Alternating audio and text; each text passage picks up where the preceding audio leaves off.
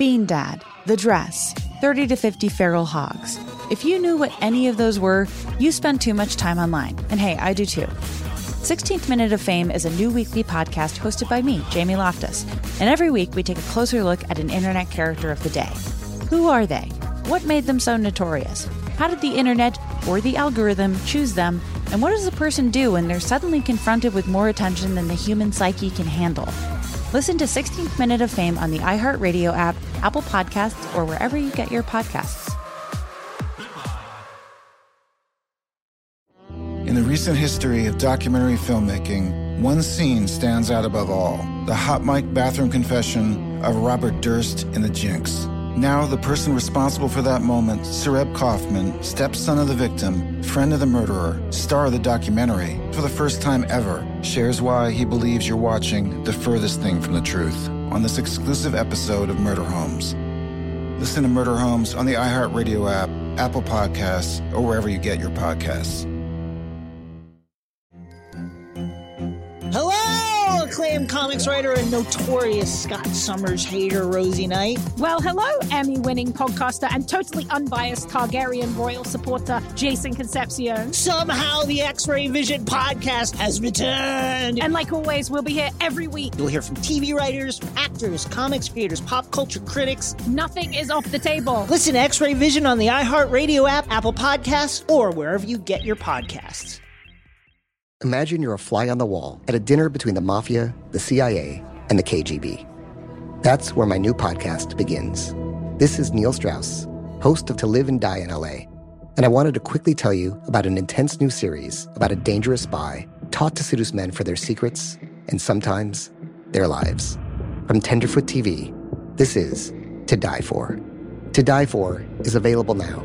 Listen for free on the iHeartRadio app, Apple Podcasts, or wherever you get your podcasts. Welcome back to Behind the Bastards, a podcast. That's it. I've done my job. We're introduced. It's a podcast.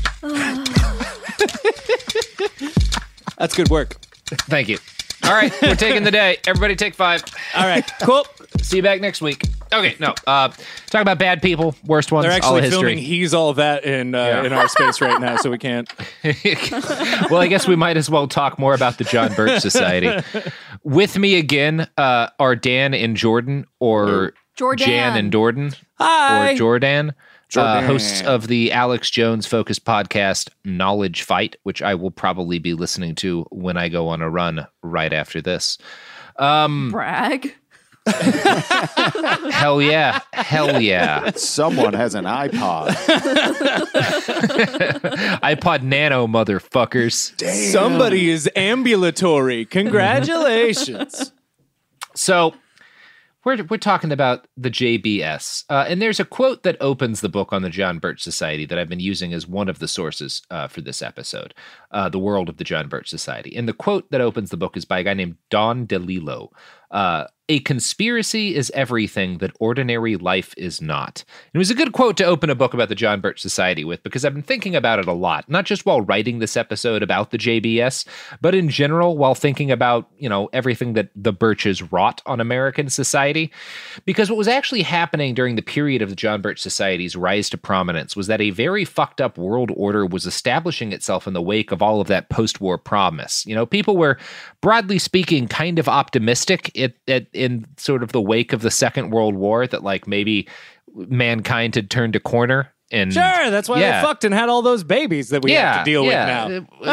Let's raise. Everyone decided to fucking raise the worst generation that ever existed. Yeah, right. Bunch of dicks. That would be my quote for for if you were going to write a new John Birch Society book, you could use a quote from me, which is bunch of dicks. Yeah. That's what I'll use to open my book about the John Birch Society and about the Papa Sucker. So the era of the Birch Society's chief period of relevance was also the era in which the New Deal started being slowly picked apart, right? So we have an economic collapse. We institute this very robust program of like a social safety net and protections for workers. And then in the post-war era, all these rich guys, many of whom were John Birch Society donors and sympathizers, dedicate their lives to tearing it apart. Now, this period of time was also the period in which the Cold War was at its most frightening. The height of the Vietnam War happens during sort of the peak of the John Birch Society's relevance. Everything's kind of going wrong in America in this period. And in this period, right after things had been going really well, at least by the perspective of white people.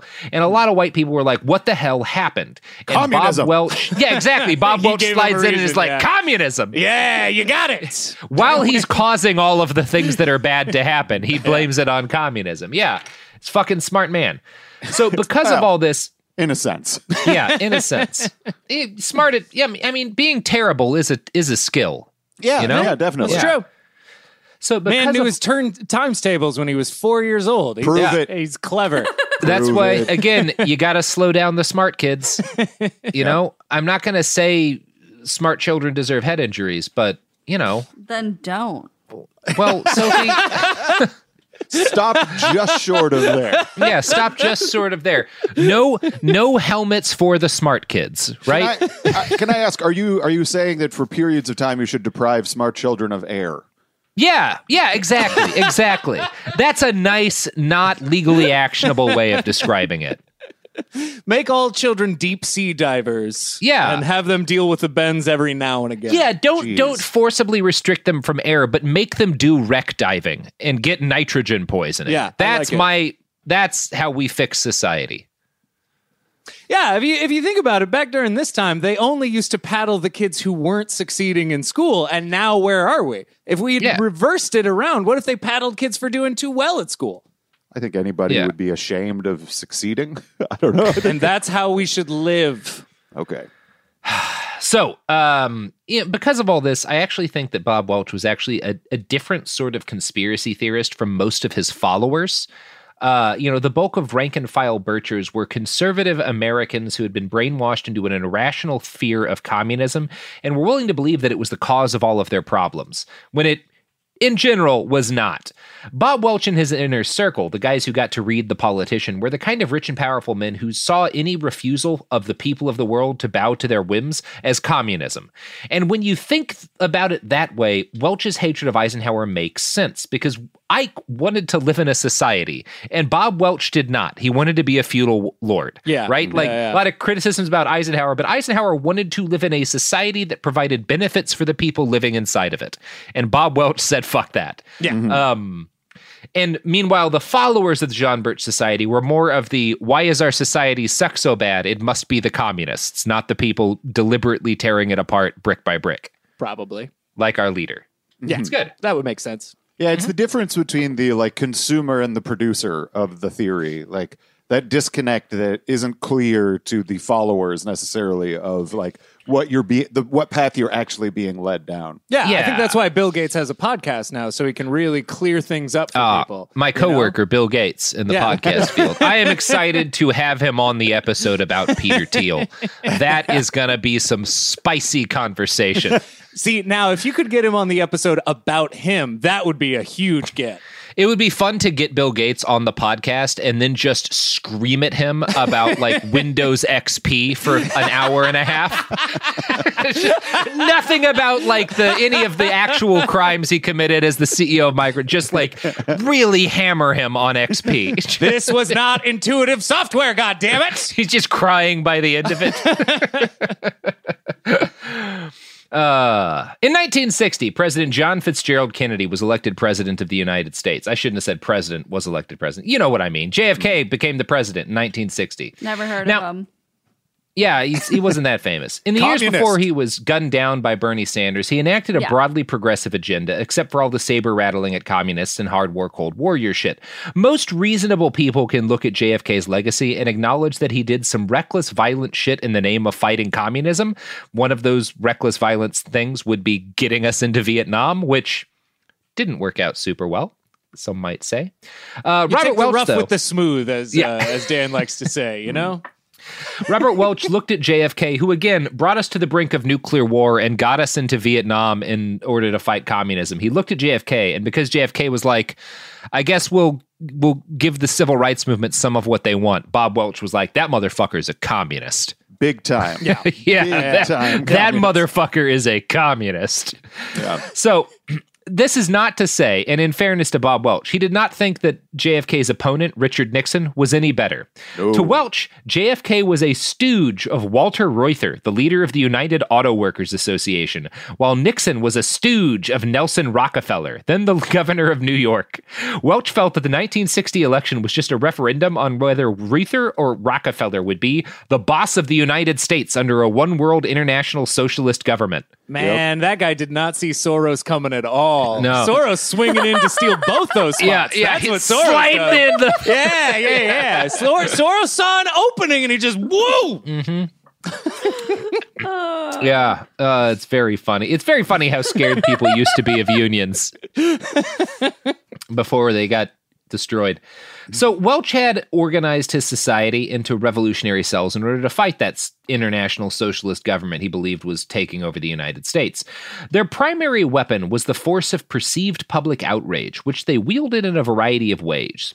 From The World of the John Birch Society, quote, Welch had in mind for how the John Birch Society might resist the depredations of the communist conspiracy while awakening the apathetic and brainwashed American people to what was actually going on around them, including the use of front organizations, little fronts, big fronts, temporary fronts, permanent fronts, all kinds of fronts, he wrote, as well as the deployment of petitions, massive letter-writing campaigns, and other methods of exposure. It was time, Welch believed, for an organization which has the backbone and cohesiveness and strength and definiteness of direction to put its weight into the political scales of this country just as fast and as far as we could, in order to reverse the gradual surrender of the United States to communism.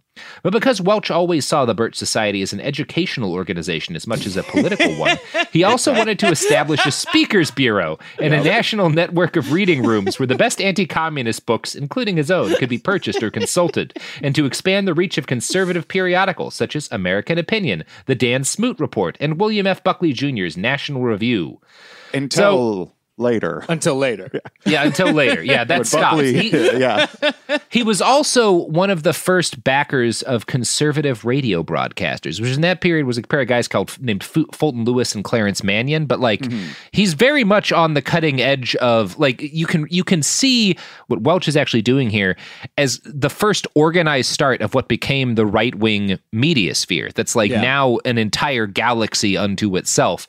Bob Birch is the first guy that says, number one, we need this, and we need to be tying radio broadcasters and conservative magazines and right-wing books together. We need to be building places where right-wing thinkers can gather and people can go and find their work. This is an important part of actually taking over society and turning it. He's described it as turning it away from communism, but he foresaw what needed to be done, and he was really the first guy to proceed with doing it. It's you do all this stuff because you know that whatever you're doing wouldn't pass muster at a regular place of publishing or whatever. You have to create your own industries because what you're doing is ludicrous, and you want to pass off this ludicrous shit. Yeah. And the right wing always has an inherent advantage there whenever it comes to media, because the idea is they want to consolidate thought into a single thing. Whereas the left wing media is ostensibly about, I guess, sharing ideas to see who can do well. I don't know, but it's a way of creating a unified thought process for all of these right wing people. It's cult shit. Yeah. It's good shit. And he's a real... It's good shit. It's either good shit or cult shit. Yeah. One of the two. Yeah, I said it's cult shit. I said cult shit. Oh, you said cult shit. Oh, okay. That's what I heard. But Home Dude's a trailblazer. You got to give him that, He blazes a trail. A bad trail. It's a trail to one of those, somebody's septic tank has flooded into a depression in the earth and created a little lake of feces. Yeah. It's a trail to a shit lake, but it is a trail that he has blazed. He had to machete his way through some underbrush to get to that poop lake. One of the things I loved about that quote you just read was the idea that he's talking about how they have to create all these front groups and that in particular, because I've read a bunch of John Birch materials and people who are associated with them, And one of the hallmarks of their accusations is that everything is a front group for communism. And they never prove any of it. Yeah. It's always just everything is a front group. And I think a lot of that comes out of the the awareness of, this is the mentality that we have. We have to create front groups so people don't associate this with us. It's a great ideas whenever you're like, we can't let anybody know about these. Yeah. It's simultaneously a tactic and something that I think happens it happens automatically when you're doing that. Like, number one, it's a tactic because if you accuse people of what you're doing, it distracts and justifies your actions. But also, if you're doing that sort of shit, you assume everyone else is because you don't want to have your "are we the baddies" moment. No. And also, you want to think it's a good idea. So your enemy has to use the good idea. They can't be doing something. I mean, because why would they have a different strategy? Exactly. The thing is, part of why I didn't push back, normally when I read about one of my, bastards being a child prodigy, I push back because they're usually dumb as shit. This is a good idea. It works. It took a long time. It didn't happen in Bob Welch's lifetime, but his plan worked very well. That's true. You have to be... You also get the sense that you got to give it up to the Somali pirates every now and again. You just got to give it up to the Somali pirates. He didn't probably come up with a ton of all of this, though. His brother did. He's the figurehead of a lot of it. But a lot of those early CEOs from the National Association of Manufacturers probably, I would suspect, had a bit more to do with some of the crafting of these ideas. Yeah, I mean, it's hard to say because these are obviously secret conversations between men plotting in secret. None would dare call that a conspiracy. Conspiracy. Nicely done. But I do think, obviously, the fact that he got people together he got right-wing moneyed interests together and said in a concerted way, we have to forcibly tilt this culture right. And it's going to be a mix of tactics, including creating a propaganda empire. That sounds oddly similar to some country I remember right around 1930. Yeah, a country that Bob Welch probably would have been pretty happy in. Pretty stoked if they had stayed the course, Yeah. I don't know. It's hard to say how much, because obviously... You get you look at Fred Koch, member of the John Birch Society. Fred Koch's kids go on to do more effectively what Bob Welch tried to do his whole life. Were they copying Bob Welch, or were they copying their father, who was the guy who gave Bob Welch the idea? I don't really know. Sure. But also, Fred Koch didn't stay around for all that long with the Birch. No, he made the best decision of his life and died. Oh, yeah. I feel like you made the best decision of our lives. Yeah.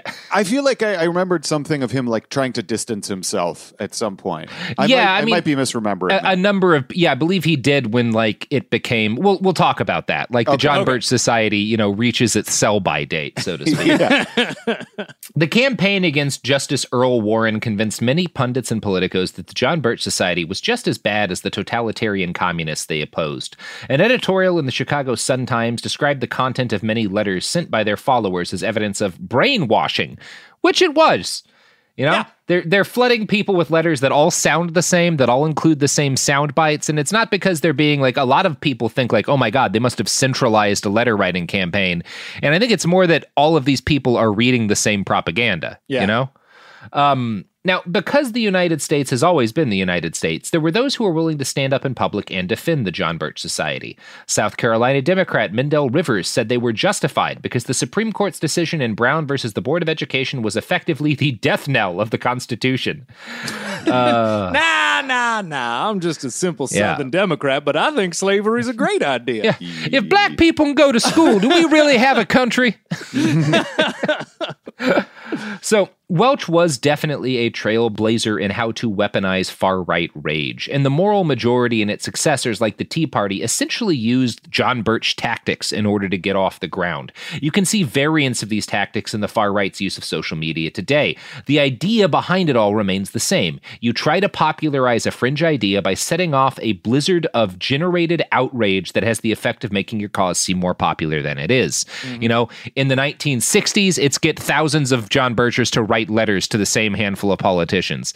Nowadays, it's flood comment sections and whatnot with hot takes and shit. Yeah. It's swarm people on Twitter or whatever. But it's the same idea. And if you just repeat something loud enough and often enough people will believe it's true that you can move forward with it. Yeah, it's the reason that human society is destined to go increasingly better places. Mm-hmm. Yep.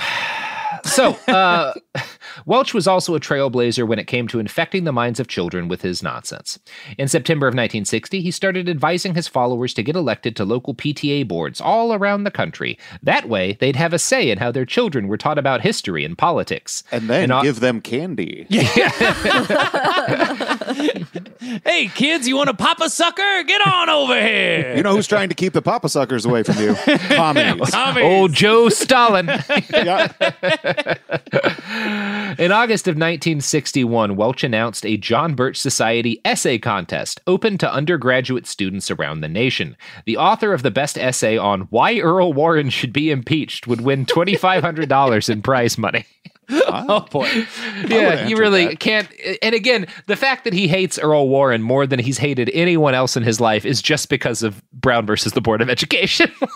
There's a long chain and string and recurring theme that you'll always see throughout all this is like severe opposition to civil rights just being paraded around as against communism. You can make an extremely strong case that the entire modern right wing was born out of a desire to stop black people from going to white schools, because the moral majority's primary founding goal was to stop Oral Roberts University from having to take black students. Like that was like the main reason that the moral majority started. Like it all comes back to, why can't we just have white people in our rich kids' schools?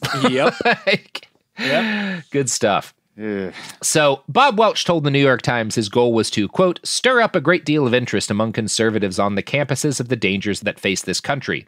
And you could see this as essentially a precursor to something like Turning Point USA, right? He felt that U.S. colleges were filled with Marxists, and he wanted to try and encourage conservative thinking among young college students. So he started like giving people thousands of dollars to write essays about why Earl Warren is the devil. So it's a racist to the bottom, if you will. Yeah. If only he hadn't got Frankfurter. Yeah. Everything could have been different if you just had a different professor that you didn't fight with. Oh, man. Another reason hot dogs make me feel sick. All right. Yeah. All right. Come on now. Come on. Here we go. Sophie, do you have a rim shot sound effect for Jordan's pun? She won't even give me air horns anymore. So, the good news about Welch's plan to infect the minds of college students is that back in the 1960s, at least a few things about America were actually better, and he was met by stiff resistance from all sides for trying to infect the minds of impressionable children. So that's nice. Yeah. He actually got pushed back on. That's, I presume, whenever they were like, well, we should not send our kids to colleges at all anymore, and we should homeschool them. Yeah, I think a lot of that has its genesis in this, to be honest. The president of the Bar Association condemned Robert Welch for the contest's personal vilification of one of the chief officers of our government. Roscoe Drummond, a nationally syndicated columnist, called the society radical and reckless. The early 1960s were also a period in which the mainstream media increasingly turned its eyes towards the John Birch Society. Mabley's investigation had sort of opened the floodgates. In early 1961, the Santa Barbara News Press published an investigation. The reporter, Hans Eng, wrote that the group had started a cell in Santa Barbara the previous year, operating in semi-secret existence and creating several chapters. Because most reporters have always been somewhat derivative, Eng's piece mostly focused on the politician and Welch's wacky theories about Eisenhower, because that was the stuff that was easiest to mock. Meanwhile, the more insidious work the John Birch Society did drew little attention. To his credit, Eng did report that, in September of 1960, Welch had advised his members to take over local PTAs. The Post-News' editor, a guy named Thomas Stork, spent the next several months authoring a series of damning editorials about the society, stating that democracy suffers when fear of communism leads to irresponsible, unsubstantiated charges of treason or evil connivance against our political, religious, educational, or cultural leaders, and that traitors should be dealt with by the courts, not by vigilante groups. So that's good. Did he end that with, which we learned from 10 years ago when McCarthy did it?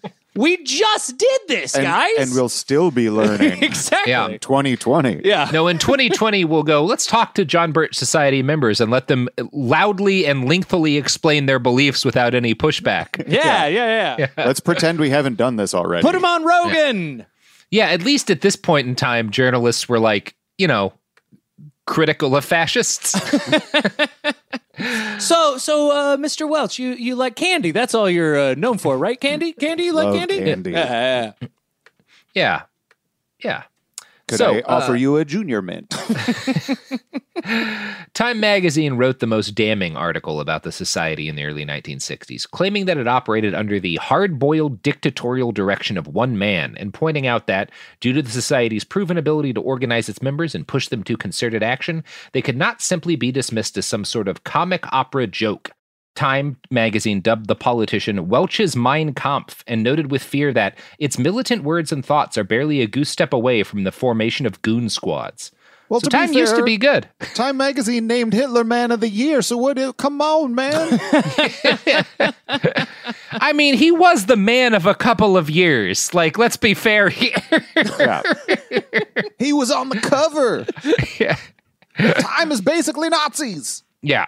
So they should like the politician, and they should like true. Welch. The JBS. That's true. Maybe they were saying this in a positive way. Is the politician the man of the year back in this time? Maybe they're saying that it's his I'm sure Mein Kampf Eisenhower had a year.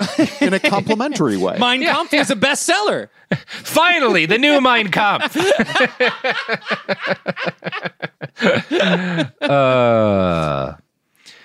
While the campaign to impeach Earl Warren fizzled out without any sort of success, around 1962, furor over the John Birch Society sparked calls in Congress for an investigation into the group. Furor over the. All right, come on now, get that sound effect. A little furor joke there. So this actually led several of the fact that like all of this, media comes out about the society forces several of its members who were highly placed in government to go public, basically to get ahead of news cycles revealing that they're secret John Birch Society members. One of these guys is Representative Edgar Heistand, a Republican from California. He identifies himself as a member of the society on March 30th, and he outs one of his fellow Californians, a Republican congressman named John Russolo, as a member as well. Both men say that they're because there's also calls to investigate the society in this period because a lot of people are freaked out, and rightfully so. Yeah, and both they're of these, weird as hell. Yeah, they're weird as hell. And both of these guys are like, we would love to be investigated. Please investigate us.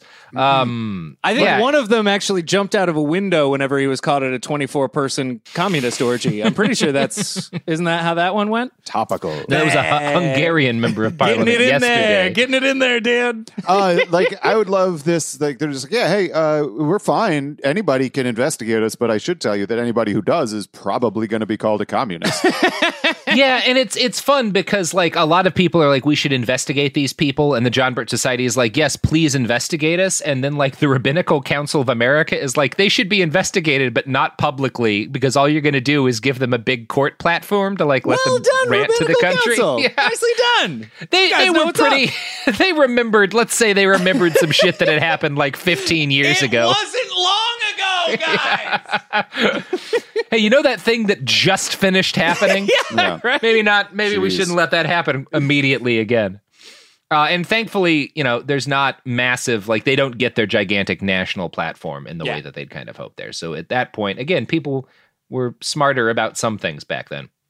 Now, throughout this whole period of time, the John Birch Society grew and grew, signing up thousands of new members each year. All the sunlight of attention did not eradicate it, interestingly enough. Not the best disinfectant after all. I thought it was going to do that to Scientology, and here they still are, huh? Turns out sunlight's actually not a very effective disinfectant. It's still a good disinfectant.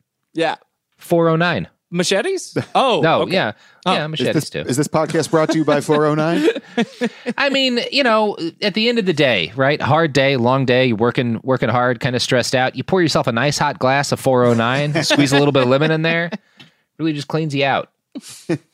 Anyway. Robert. We accept all legal responsibility for this advice. Yeah, no. I think Sophie's fine with this. No. So, Trying as to the keep society you employed. Yeah, One recording that's why at a time. I think we're gonna get that big 409 endorsement, Sophie. They're gonna give us the big bucks, because that's the thing I noticed the other day when I was in the grocery store. Like 4 different aisles of beverages, like 1 different aisle of solvents. So interesting. Why don't you drink solvents and increase their profitability at least 4-fold? First of all, Seems like a brag good that idea. your grocery store is actually stocked. Oh, yeah. Nobody lives up here. And a lot less people live out here since they all started dying. I haven't seen 409 since 2019. Oh, I got quite a giddy up. stockpile. I'll mail you some, but you got to drink some of it. No. It's good for you. It cleans out your insides. No, you're getting Trumpy on me right now. Oh, no, that's bleach. Bleach is totally different from 409. It doesn't stain your clothes when you vomit it up. Is gaslighting a regular entire segment on your bit show? So much, you guys. Is the 409 gaslighting bit a winner? Is that one gonna stick around? Is that a recurring bit that's gonna? It's not a bit. That's just life advice. People enjoy lifestyle advice from podcasters. Like, look, if a lot of people are willing to take a podcaster's advice on what pill you can take for your brains, why not what sort of solvents you should drink? You're already, it's interesting that we've evolved from Machedicin onto glass cleaner? solvent cocktails. The key with a nice cup of 409 is you want a hot glass, and you pour room temp 409 into a hot glass, squeeze a little bit of lemon in. We call that a 2020 highball. Also cures Ebola. Yeah.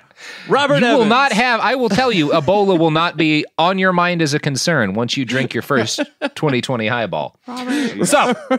Robert Evans never found a hole that didn't need to be dug deeper. You should just can we just go to an ad break while we still have a podcast? Yeah, let's see what the fine people at Johnson & Johnson have to say about what kind of solvents you can drink.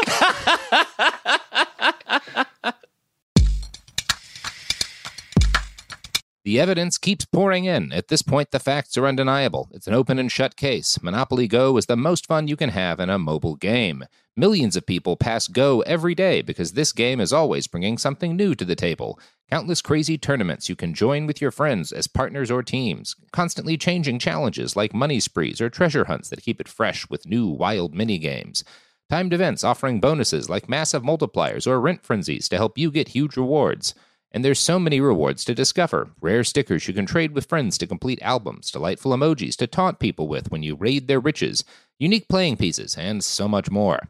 The verdict is in with Monopoly Go. There's something new to discover every time you play. So don't miss out. Go download it now for free on the App Store and Google Play. Bean Dad, The Dress, 30 to 50 feral hogs. If you knew what any of those were, you spend too much time online. And hey, I do too. 16th Minute of Fame is a new weekly podcast hosted by me, Jamie Loftus, where every week I take a closer look at an internet character of the day. Who were they? What made them so notorious? Why did the internet choose them? And what does a person do when they're suddenly confronted with more attention than the human psyche can handle? I'll be talking to internet historians, experts, and yes, the main characters themselves to get a fuller picture. Because I think that even outside individual experiences, a character of the day tells us something about how the internet worked at that time, and how the attention economy developed into the freaky three-headed dragon it is today. Together, we probably won't be able to properly log out, but we can take a walk down scary internet memory lane and see one day a little more clearly. Listen to 16th Minute of Fame on the iHeartRadio app, Apple Podcasts, or wherever you get your podcasts. In the recent history of documentary filmmaking, one scene stands out above all: the hot mic bathroom confession of Robert Durst in The Jinx. Now, the person responsible for that moment, Sareb Kaufman, stepson of the victim, friend of the murderer, star of the documentary, for the first time ever, shares why he believes you're watching the furthest thing from the truth on this exclusive episode of Murder Homes. Listen to Murder Homes on the iHeartRadio app, Apple Podcasts, or wherever you get your podcasts. Hello, acclaimed comics writer and notorious Scott Summers hater, Rosie Knight. Well, hello, Emmy-winning podcaster and totally unbiased Targaryen royal supporter, Jason Concepcion. Rosie, somehow the X-Ray Vision podcast has returned. It feels so good. It does. And like always, we'll be here every week covering the wide world of TV, movies, comics, and geek culture. That's right. We'll be talking about Batman, heroes of that stature, and of course, we'll be inviting our friends in the industry to come geek out with us and share stories. We'll hear from TV writers, from actors, comics creators, pop culture critics, and more. Nothing is off the table because geek culture is pop culture, and we can't wait to share our love of it all with you every single week. Listen to X-Ray Vision on the iHeartRadio app, Apple Podcasts, or wherever you get your podcasts.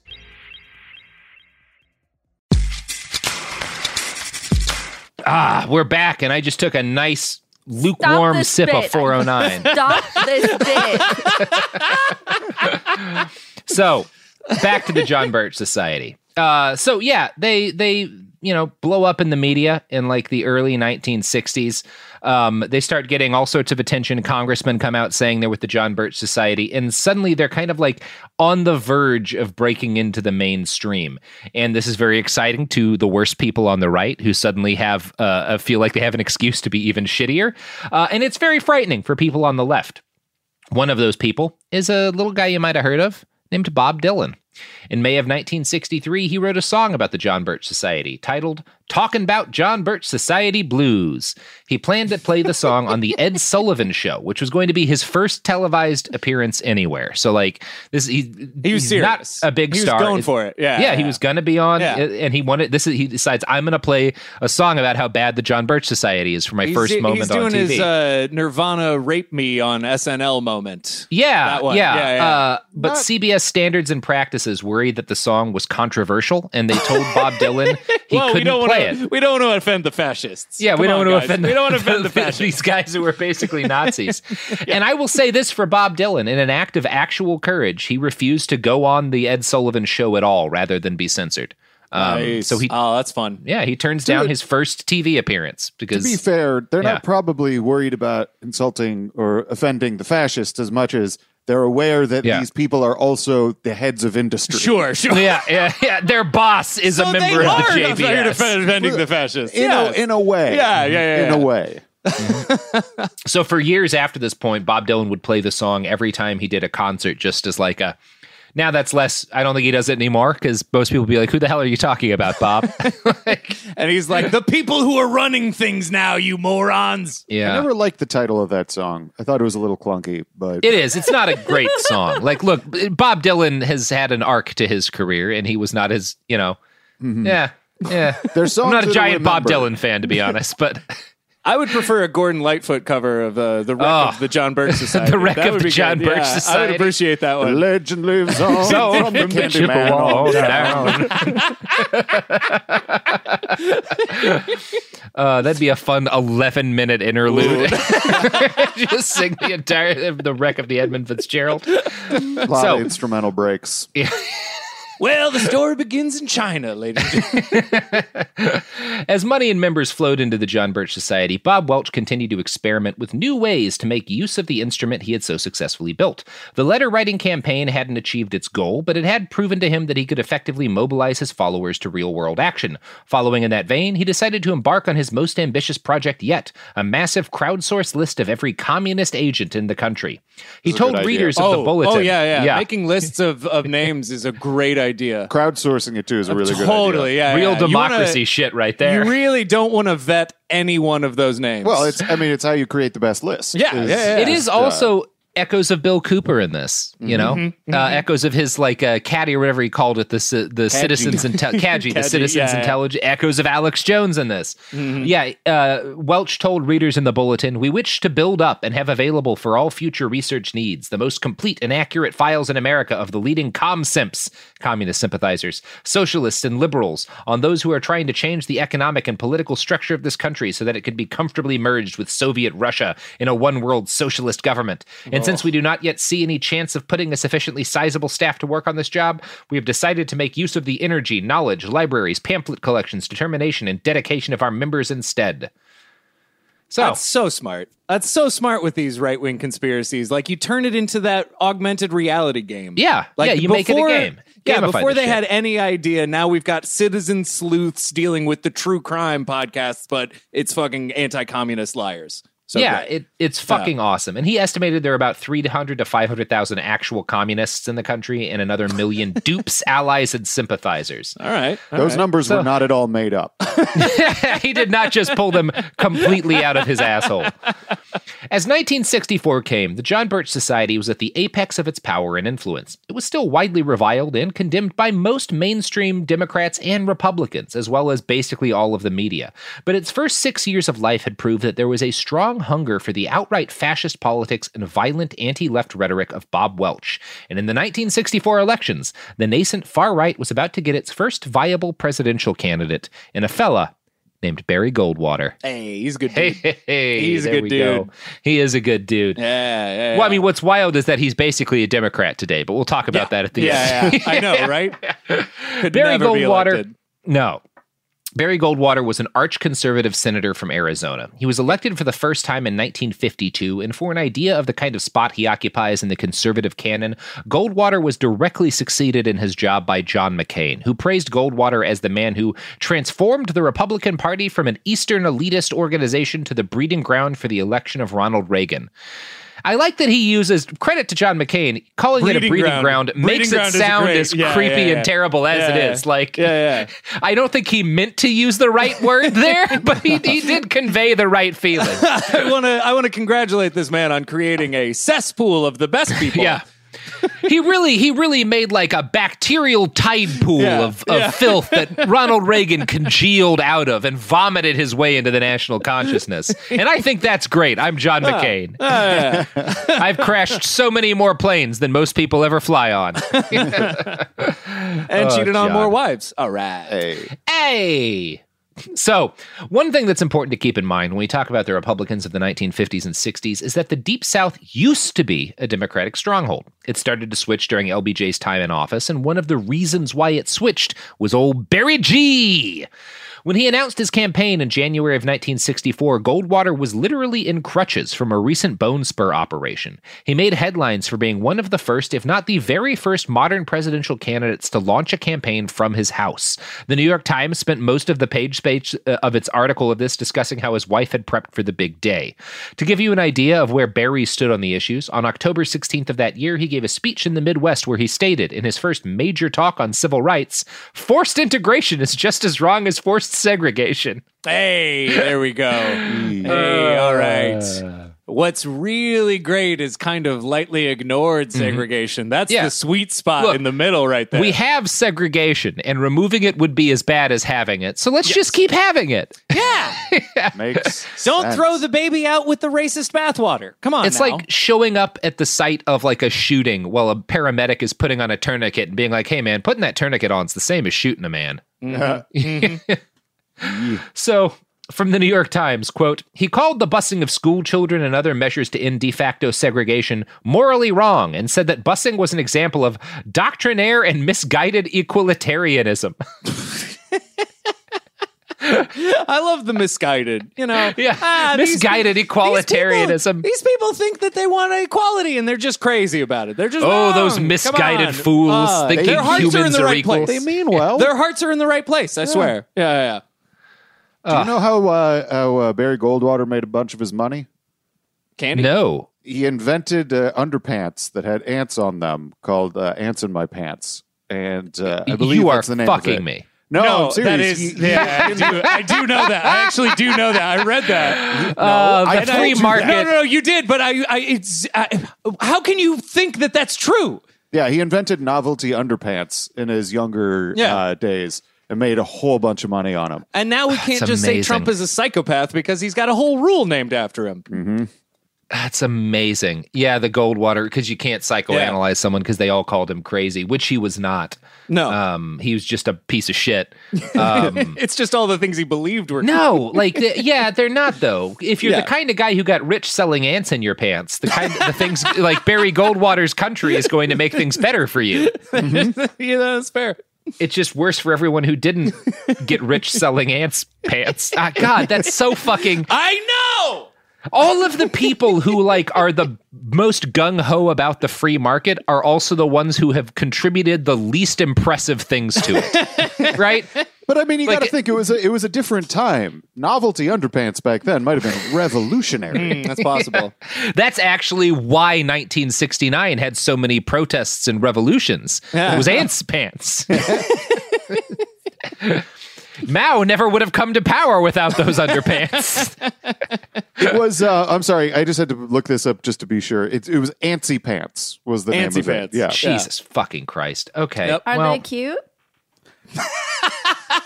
As cute as Barry Goldwater, Sophie.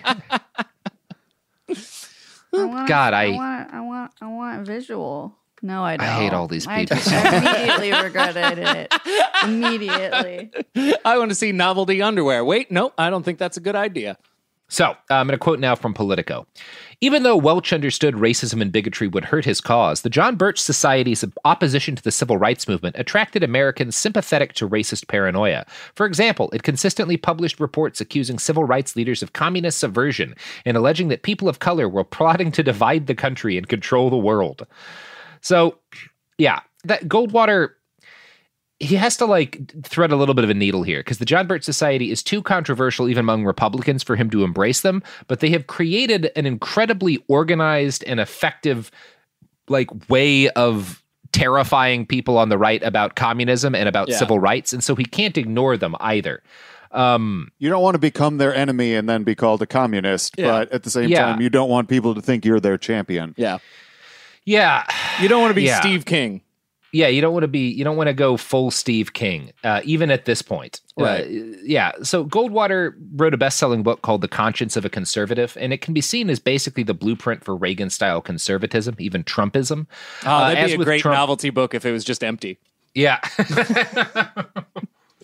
That'd be a great thing to give for a Christmas gift. Yeah, I mean, it is very vacant, the actual morality. What, for an example of the conscience that Barry Goldwater, says, one of the reasons how Barry Goldwater, one of the reasons why he explains that, civil rights laws are immoral is because the government shouldn't infringe on the right of free association, which is the right to discriminate, you know? Yeah. Now, so Goldwater publishes this book. It's like a surprise bestseller. Mainstream Republicans start falling in love with this guy's rhetoric, which is basically just 10% calmed down John Birch Society rhetoric. And we say globalists. We don't say the exactly. Yeah. And Goldwater is really kind of like the he's kind of like the Typhoid Mary of John Birch Society philosophy. He brings it into the mainstream, cloaked in ethical conservatism or whatever the fuck. Sure. It's great. And there were, in fairness to some of the Republicans at this time, there were Republicans in the period of time who recognized what Goldwater was doing and condemned it openly. The Republican governor of Pennsylvania described him as having a crazy quilt of dangerous positions, including the use of tactical nuclear weapons for basically any reason. Why would anybody think that was crazy? Yeah, he was a big Goldwater's big thing was that generals should be allowed to deploy nuclear weapons in the field. Oh, sure. Because if they can't, then everyone knows they can't make that decision. Exactly. Yeah. And then where are you? Yeah. Makes sense. Goldwater, one of the things he would say about nukes is that they're just another weapon. They are not, Barry. I'm sorry, did you miss everything that happened the last 20 years? No. I've got this button that sets off every volcano in the world at the same time, and that's just a normal everyday wepen. It's like a handgun. You just have it right there if you need it. Another weapon. It's like a stick. Yeah. Look, if the caveman could have exploded all the volcanoes on the planet at the same time, they would have done it, okay?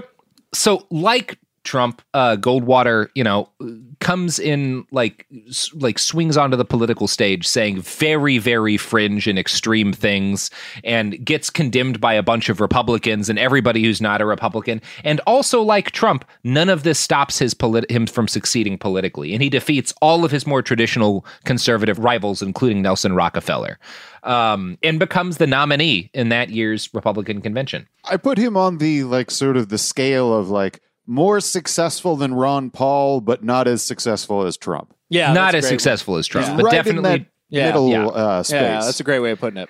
And he's critical. He's the key to both Trump and Reagan having space. I think both Bushes probably would have been able to win an election either way because they're kind of more traditional conservatives, which isn't a compliment, but just kind of a fact about them both. Yeah.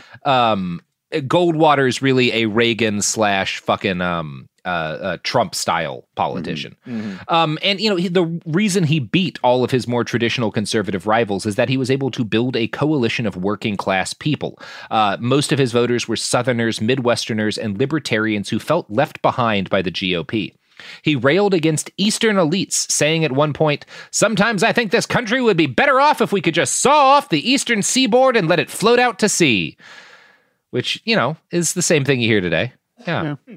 They also add the West Coast too, though. They do. They add the West Coast. And I would only say do that to Florida. And like Bugs Bunny. With a little saw. Just start on the east side and move west. And one of the Carolinas, but we can let them fight it out. One of you can stay. I just feel like we only need one Carolina. Oh, Raleigh's great. Yeah. Yeah, so, I know which side you're backing then. No, I am not backing this. So, Barry Goldwater, so Goldwater succeeds, more than any other extreme right politician ever had up to that point in American political history. And he was only able to succeed because the John Birch Society had paved the way. He owed a lot of his early success in the fact that he won the party nomination to the machinery that the society had put in place. Rick Perlstein, in a 2001 book on the Goldwater campaign, explained that Goldwater would take the line that Robert Welch was a crazy extremist, but that the society itself was full of fine, upstanding citizens working hard and well for the cause of Americanism. The Goldwater campaign made liberal use of the society's large pool of dedicated and disciplined manpower, which now numbered more than 90,000. In effect, Robert Welch had spent years creating a nationwide grassroots movement for Barry Goldwater. The society spent millions of dollars buttressing Goldwater's support and spreading his and their ideas to whole new segments of American society. It worked to win Barry the nomination over men like Nelson Rockefeller, the Jeb Bush of his age. From Politico, quote, "In 1964, backing from the John Birch Society and Republican primaries such as California secured the right-wing-backed candidate Barry Goldwater's Republican presidential nomination. All those little old ladies in tennis shoes that you called right-wing nuts and kooks," Goldwater's organizational head reportedly told him about the campaign volunteers who appeared to be Birch sympathizers.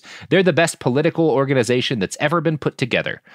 So for a few years. I think Rockefeller actually lost it immediately whenever he came out with his new slogan, which was just rock with an exclamation point. I think that was the one that got him. Nelson. So Goldwater was a sensation on the right. His rallies drew unprecedented numbers of people. His followers were more like fans than political supporters. At one point, a supporter in Georgia famously created a soft drink based on the candidate. Goldwater, the right drink for the conservative tastes. Barry, a very blunt man, drank it in front of a crowd at a rally and spit it out, saying, "This tastes like piss." All right, well, there's one thing that I like about him. Fine. Yeah, that is pretty great. That's pretty great. That's pretty great. Goldwater. I don't know. That's impolite. This guy made a soft drink for you, Barry. But just have the grace to be like, it's good. Yeah. Doesn't take like piss at all. That's why they like him. He tells it how it is, Dan. Do you know how much work goes into making a soft drink? Not a lot into that apparently one. Not that much. He should have tried sugar. Goldwater regularly packed in a dozen rallies per day, flying around the country in his Boeing 727. He framed himself as a law and order candidate, telling supporters, "Something must be done, and done immediately, to swing away from this obsessive concern for the rights of the criminal defendant." He told another audience that in order to defeat lawlessness, he would redress constitutional interpretation in favor of the public, presumably by appointing judges who didn't believe defendants had rights. Sure. One of Goldwater's more famous quotes can be seen as a precursor to both the kind of sociopathic libertarianism practiced by Charles Koch and the ideology of Ronald Reagan. Quote, "I have little interest in streamlining government or making it more efficient, for I mean to reduce its size. I do not undertake to promote welfare, for I wish to extend freedom."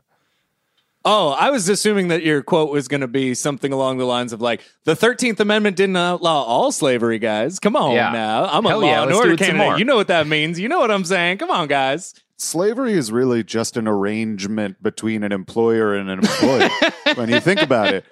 And when the government doesn't allow that, that's the real slavery. Yeah, that's what it is. Yeah. Because that makes the would-be slave and the would-be person who's enslaving someone both slaves. Now to they're the both state. slaves. Yeah, exactly. So really just try to think about it. So, Goldwater didn't give Welch everything he wanted because he didn't endorse that Eisenhower was a dirty communist, but he was basically the best candidate that the John Birch Society could have possibly had. He even offered qualified support of their campaign to impeach Earl Warren.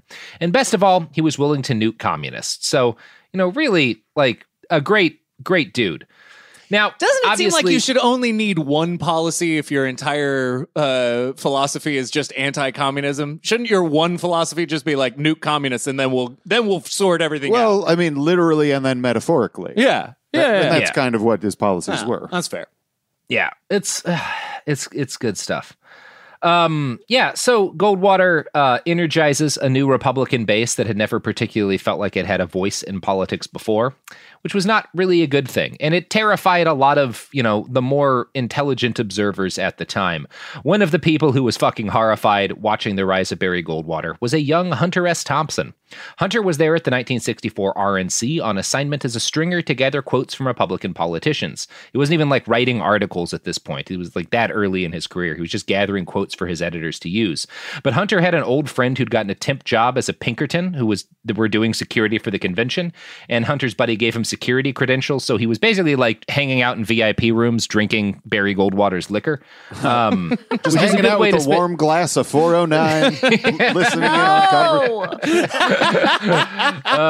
No, he was pounding Dexedrine at that point. Yeah, Hunter was terrified. Hunter was terrified of Goldwater, who we saw as a fascist with a real chance of winning election and, killing a lot of people. Thompson was well-versed in the John Birch Society's talking points, and he was one of a few people in the country to foresee the dark rightward lurch that the Republican Party was beginning to take. He was also mainlining huge doses of speed every day, and so he was pretty paranoid. Which is why he writes the next thing that he writes about this. Yeah, so Thompson, is there when Barry Goldwater gives his speech, and his speech in the 1964 RNC includes the quote, "I would remind you that extremism in defense of liberty is no vice." That's the most famous Barry Goldwater quote. Yeah. And he just has this pounding, unreal effect on the audience. Thompson writes later, quote, that he was actually feeling afraid because I was the only person not clapping and shouting. And I was thinking, God damn you Nazi bastards. I really hope you win it, because letting your kind of human garbage flood the system is about the only real way to clean it out. Another 4 years of Ike would have brought on national collapse, but 1 year of Goldwater would have produced a revolution. Ooh. Well, we've seen that might not be the case. I think he was optimistic. Yeah, that might not do it. That might not do it. It might just turn out a lot of people are fine with fascism. I remember a lot of people saying that in 2016, or in the lead up to that election. Yep. Nope. I think the sad story about all this is that Thompson was right about the danger of Barry Goldwater, but optimistic about Americans. Yeah. That's not something you usually hear about Hunter S. Thompson. No. Optimistic to a fault. Yeah. Who isn't optimistic to a fault? Do tell. I'm so afraid. Well, the good people who make 409, my new favorite happy time beverage. 409. Grab a glass of relaxation. Oh, boy.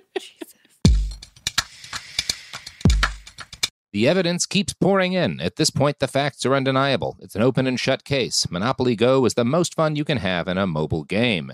Millions of people pass Go every day because this game is always bringing something new to the table. Countless crazy tournaments you can join with your friends as partners or teams. Constantly changing challenges like money sprees or treasure hunts that keep it fresh with new wild mini-games. Timed events offering bonuses like massive multipliers or rent frenzies to help you get huge rewards. And there's so many rewards to discover. Rare stickers you can trade with friends to complete albums, delightful emojis to taunt people with when you raid their riches, unique playing pieces, and so much more. The verdict is in with Monopoly Go. There's something new to discover every time you play. So don't miss out. Go download it now for free on the App Store and Google Play.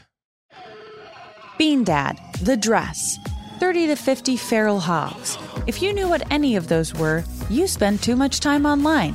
And hey, I do too. 16th Minute of Fame is a new weekly podcast hosted by me, Jamie Loftus, where every week I take a closer look at an internet character of the day. Who were they? What made them so notorious? Why did the internet choose them? And what does a person do when they're suddenly confronted with more attention than the human psyche can handle?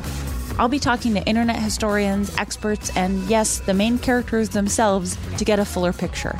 Because I think that even outside individual experiences, a character of the day tells us something about how the internet worked at that time and how the attention economy developed into the freaky three-headed dragon it is today. Together, we probably won't be able to properly log out, but we can take a walk down scary internet memory lane and see one day a little more clearly. Listen to 16th Minute of Fame on the iHeartRadio app, Apple Podcasts, or wherever you get your podcasts. In the recent history of documentary filmmaking, one scene stands out above all: the hot mic bathroom confession of Robert Durst in The Jinx. Now, the person responsible for that moment, Sareb Kaufman, stepson of the victim, friend of the murderer, star of the documentary, for the first time ever, shares why he believes you're watching the furthest thing from the truth on this exclusive episode of Murder Homes. Listen to Murder Homes on the iHeartRadio app, Apple Podcasts, or wherever you get your podcasts.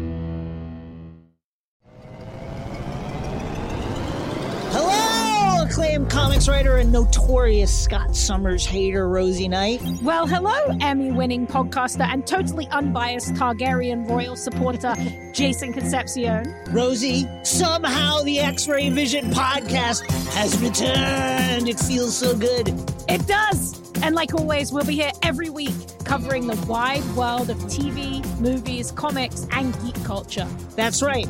We'll be talking about Batman, heroes of that stature, and of course, we'll be inviting our friends in the industry to come geek out with us and share stories.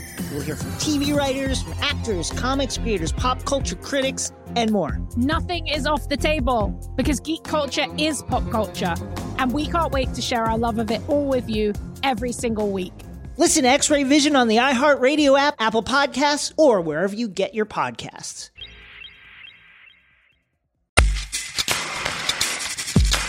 We're back. So, Hunter S. Thompson was not accurate about Americans, getting horrified at a glimpse of fascism, but he was right about the fact that Goldwater was not an outlier. Richard Nixon, the next Republican president, would turn out to be the most liberal Republican of the modern era. Every other Republican president who followed him was cut out of Barry Goldwater's mold, which means they were, in fact, cut from the same mold as the John Birch Society.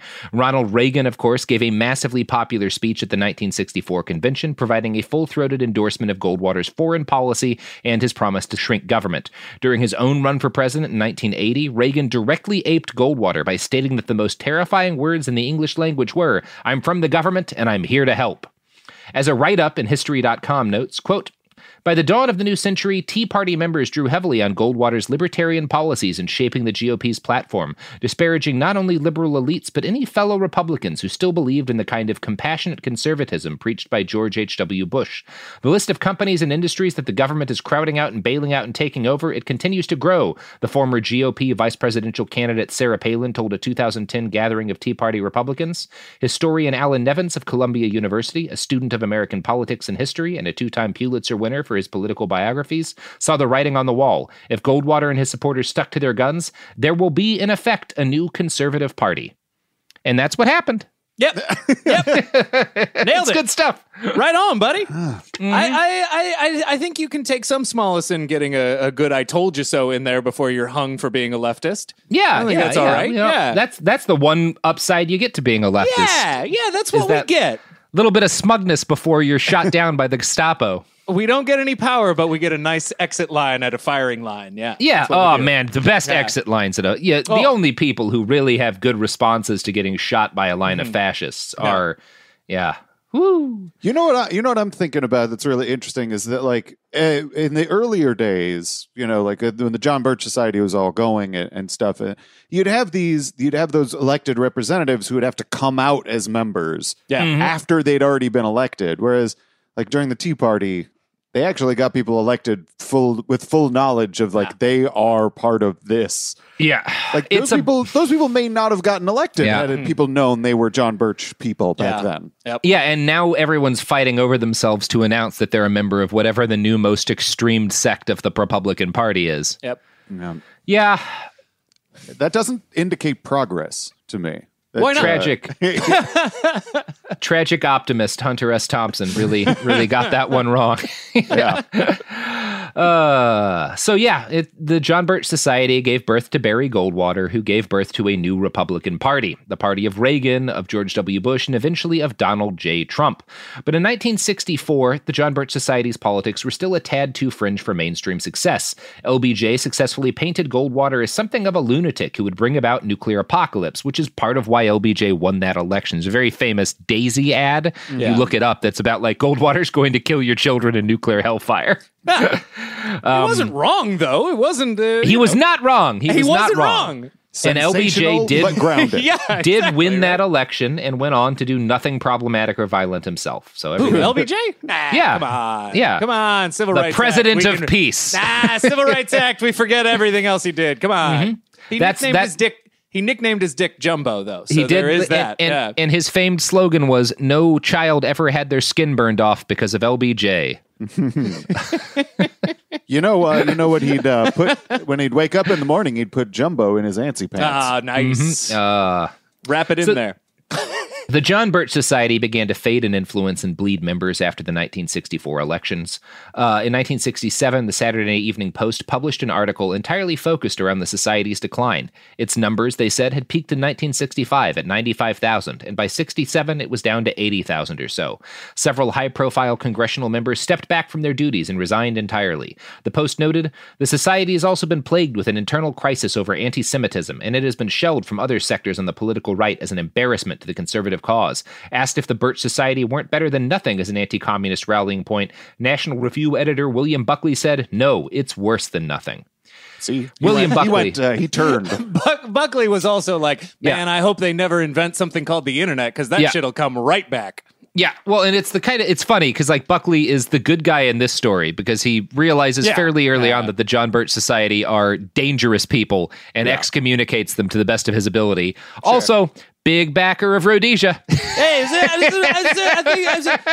no. These John Birch people, they're very, very, very insane people. But I do believe in white nations. Yes, of course. I think they're entirely white nations. Yeah, Birchers and him had common cause on that because they believe that the Rhodesia, fighting for the apartheid state there was defending the country against communism. Yeah. That in a was way their... it was. Yeah. Thank God for that. Otherwise, we would never have gotten Elon Musk here. So. Yeah, some of the Society's earlier backers started to abandon it after the unsuccessful Goldwater campaign. One supporter complained, "Welch has turned what claimed to be a militant anti-communist movement into a book-selling operation. His notion that the Birch Society is going to save America by getting people to read books is absurd. So they read all the books. What then? There's no program. With crises erupting all around the world, Welch talks on and on about the difference between a republic and a democracy. I saw no future whatsoever for the Birch Society, and so I quit." This take was, however, short-sighted. Robert Welch was right to dedicate the majority of his efforts to writing fascist propaganda, and he was dedicated. Welch wrote every word of the Society's bulletin for years, which by 1967 meant more than 1 million published words.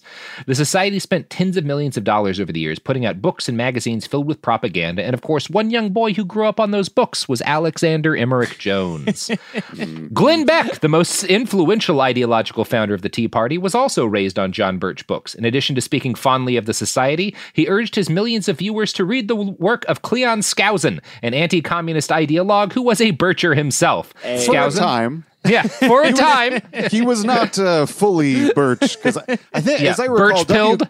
W. Cleon Skousen was too extreme for them at a certain point. Yeah, he did. Yeah, you get the feeling that they had to walk so that he could leap off of a cliff. Yeah. Skousen, like Jones and like Beck, preached of a secret alliance between capitalists and communists to install a one-world government under the guidance of David Rockefeller, which is not that far off from what fucking Robert Welch was saying. Mm-hmm. It's a bit of a step forward, but not a wild leap. If it ain't broke, don't fix it, right? The John Birch Society is still alive today, and according to some reports, it has grown in the Trump era. One of their modern propaganda videos is called The Dangers of Democracy and defines democracy as mob rule, emphasizing that the United States is a republic, not a democracy. The video ends on a quote attributed to Mao Zedong. Democracies inevitably lead to collectivism, which leads to socialism, which leads to communism, which leads to totalitarianism, which proves that both Mao Zedong and Hunter S. Thompson are way too optimistic. Yeah, no kidding. Good work. Jeez. Wild-eyed optimists, Chairman Mao and Hunter Thompson. Oh, boy. Yeah, I mean, it's interesting how right he was. Welch never lived to know it, but like you can see, like even the like every little one of his like reoccurring lines about like fucking we're a republic, not a democracy. Now that shit gets like Senator Mike Lee of Utah repeated that line this year, like arguing why we shouldn't accept the results of the election.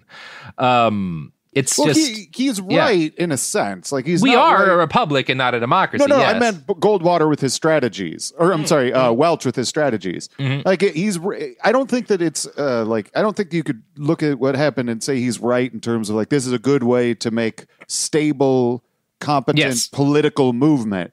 But he accidentally created and stumbled onto a really good idea about how to break people's brains, and really make grifts on the right really successful. Like he made that pattern really well. It is. It is weird to think that there's a progenitor that's so recent. It's like with L. Ron Hubbard, where you're like, you can't start a religion if I know you. If you're like 100 years old, that's too close. That's too close. It's the same way with this horrifying Republican Party. It should have been like thousands of years ago that we learned how evil these idiots are, and here we are. That's not the way it. The one of the biggest bummers to me is that Andrew Breitbart was right about something important, which was his famous quote that politics flows downstream of culture. Yeah. And Bob Welch is absolutely evidence of that because like at the time, a bunch of his initial backers were like, this is a failure. All you're doing is putting out books and propaganda. Yep. And then our present Republican Party is so far beyond what Bob Welch could have ever hoped for because of that, and so deeply inspired, whether they know it or not, by those works of propaganda that were put out by Welch and his dickhole friends, bunch of assholes. Yeah, it sucks. And we're not even going to get into the John Birch Society talked about the Illuminati a bunch. Robert Welch was a big believer in the Illuminati, which is. There is a great speech that he gave sort of later in his career at Berkeley that you can find on YouTube that I would really suggest people look up because it's so funny. These kids are just laughing at him. Oh, yeah. It's amazing. He's trying to be very serious, and they are just clowning on him. Well, it's satisfying. And there's still I found a fun Politico article about the modern John Birch Society, and it talks about like a worksheet for one of the week's video lessons, and so there's a multiple choice question on it that asks you to identify the Illuminati. Is it A, a myth, B, an alien race of shapeshifters, or C, a group founded in the late 1700s seeking world government? One of those seems very specific, almost as though they want you to choose one of those. Also, all of those are right, depending on who you're reading. Yep. Depending on who's judging the test. Yeah. Bob Welch died in 1985, but in the decades since his death, his ideology has conquered the Republican Party. The statements he was mocked for making in the 1950s and 60s are now so popular that elected Republicans dare not push back against them. So that's good. One of the great ironies of this is that the man who was most responsible for acting as a vector of Birchian ideology to the mainstream, Barry Goldwater, probably would have been horrified by what he helped bring into the world. Because near the end of his life in 1998, Barry Goldwater lobbied to allow homosexuals to serve openly in the military. He was a loud and full-throated supporter of abortion rights, and he demanded legalization of medical marijuana. By the standards of Republicans now, Barry Goldwater was a fucking Democrat. Like he's to the left of Biden on some things. Yeah, exactly. Shit, we're fucked. Yeah, it's really bad. Like when you read that, like, oh, Barry Goldwater died in American terms, a liberal. Yeah. Oh, God. That's not a super inspiring thing.